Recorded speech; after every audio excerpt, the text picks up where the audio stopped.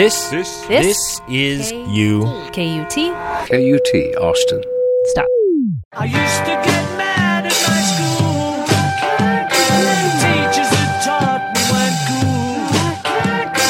Holding me down, turning me around, filling me up with your rules.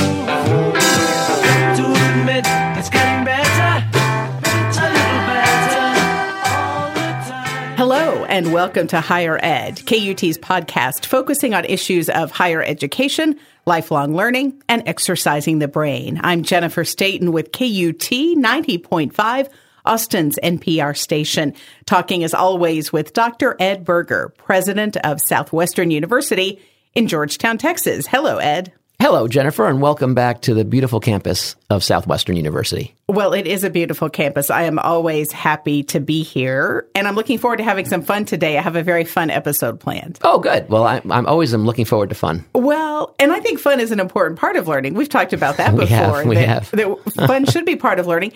And, you know, we spend a little time of each episode on a puzzler, sort of a brain teaser, a mind game to kind of put into practice some of the habits of thinking and learning that we talk about. So I thought it would kind of make sense to devote a whole episode to sort of all things puzzler. Oh, fun. You know, a lot of people tell me who listen to our broadcast that they really appreciate the puzzlers. I think one episode I gave a real hard one because people were complaining they were too easy, and so I gave a hard one. Then they were complaining how hard it was, and so there's no way of making our listeners happy, but they do appreciate the puzzlers. We actually heard from a listener about a previous puzzler. All right. This was one from a few episodes ago, and you had sort of, it's kind of a classical job interview question, I guess, about why are manhole covers round? Yes. And a listener wrote in, Pedro Morales wrote in, says he's a loyal Higher Ed podcast listener. Well, Pedro was a graduate student at Baylor University, and I knew him when he was a graduate student. I was visiting there for a little bit, so I know Pedro very well. Well, he's a very good guy. Well, he really likes the podcast, and he had an idea, a possible alternative solution to that puzzler. So I want to tell you. So let me just remind the listeners what the puzzler was. The basic question, it's a classic question, is why are manhole covers round? The shape of a circle. So what he wrote in is, it seems that the simplified answer of why are they round is because they cannot fall into the hole no matter how you position them. And that turned out to be the answer, which is so they can't fall in. Exactly. I would say that in math terms, that means, now you're going to have to help me here, Ed, with some of these terms. I'm always here for you, Jennifer. That the diameter of the set is equal to all of its line projections, more or less. The question is, what about an equilateral triangle? Of course, if you wiggle it while trying to push it down the hole, you can make it through. But would the math version that I got also hold in this case? It seems that for regular shapes, only the circle and the equilateral triangle satisfy this. So does equilateral triangle work for manhole cover? Well, see, Pedro is so bright. Well, if he had you as a guide at some point I just watched it. He invited me to his class once, and I watched him teach. He's a very good teacher, but I never taught him.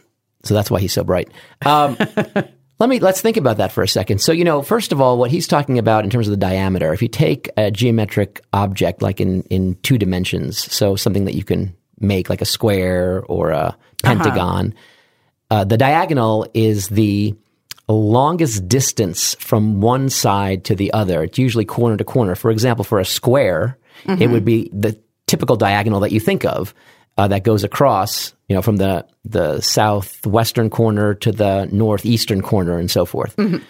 And those lengths, in general, for many-sided figures, are actually going to be longer than the sides themselves. So, for example, if you imagine a square manhole cover, then you could pick up the square and put it on its side, and along the diagonal, which is actually longer, the whole thing would fall in because the side is, let's say the side is only like 1 unit, then the diagonal would be the square root of 2, which is actually 1 point something. So you have a lot more freedom to drop that in.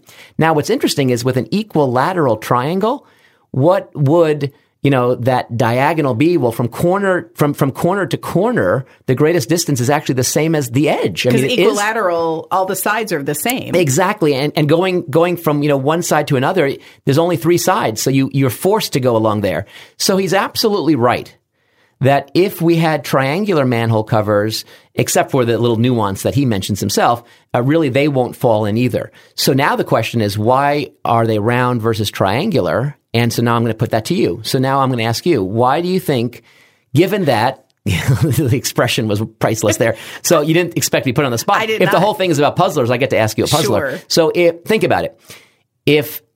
If you've got a triangular equilateral triangle shape versus a circle shape, why is the circle shape still better than the equilateral triangle? Well, I'm going to go back to an answer that I tried the first go around, which is if you think about what manhole covers are for, people need to get down in them with equipment to do work underground. And it would be really hard to get equipment through something that is an equilateral triangle, thinking about machinery and pipes and things you might need to get down, in addition to people, of course, that would not fit easily in an equilateral triangle unless it were a really, really, really large equilateral triangle. So not only is that a fantastic point, but it also points out a very special feature about the circle, which is if you're trying to lasso in a fixed amount of area, which is what you're talking about, getting a lot of stuff down there, the most efficient way of doing that in terms of perimeter is with a circle. Well, yeah, I knew and that. So, okay, well, but that's true. So I that's did not. But I'll tell you, okay, so and maybe that's a great answer. I'll tell you another answer, Yes. which might not be as great. But from my vantage point, the reason why I would make them round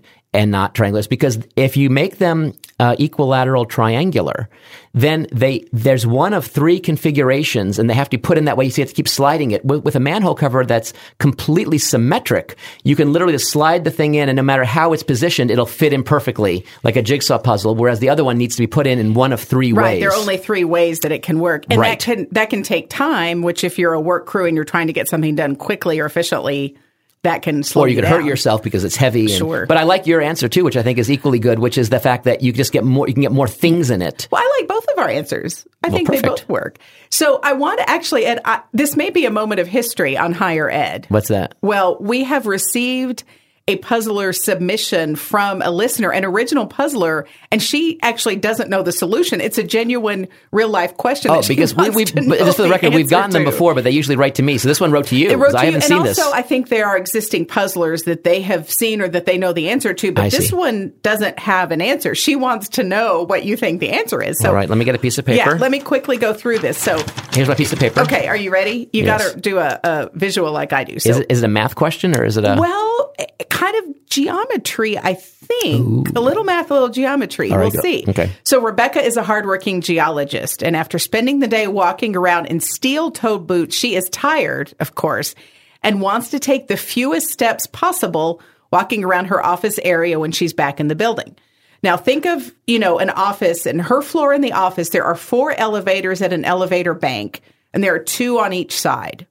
So 2 elevators on this wall, 2 elevators on this So wall. opposite, they face each other. They face each other. All And, right. there's kind of a standard amount of waiting space between the elevators. Now, Rebecca's office is around the corner and down the hall from the elevator bank. So she's got to get up from her desk, walk out of her office, and then down the hall to get to the elevators. Now, what she wants to know is which elevator call button should she press and where should she stand to ensure that she has to walk the fewest steps from her office to the elevator so that no matter which elevator arrives first, she's taking the fewest steps to get there. And she also notes that either call button will randomly summon any of the 4 elevators. So it's not that one button is one side and one button the other side. Do I assume that the call buttons are in the center of the Yes, elevator? assume that- I didn't hear that. I'm sorry. Yes. Was they that are mentioned or did I miss that? I believe it was not mentioned. Well, than that's the it's first just- thing. So we're going to assume that the call Yes. buttons are between the They're elevators. equally spaced between the elevators as sort of a standard And the office only thing we arrangement. care about is the fewest number of steps. Fewest number of steps, And that's it. that is it. And as I say, there is no known answer to this. That I don't believe. I mean, this is Well, not an open question. And She's curious. she didn't give you the answer. She did not That's give me fine. the answer. Doesn't mean it doesn't exist. I don't know if it exists or not. She did not give me the answer. And she said, I genuinely want to know because I don't know.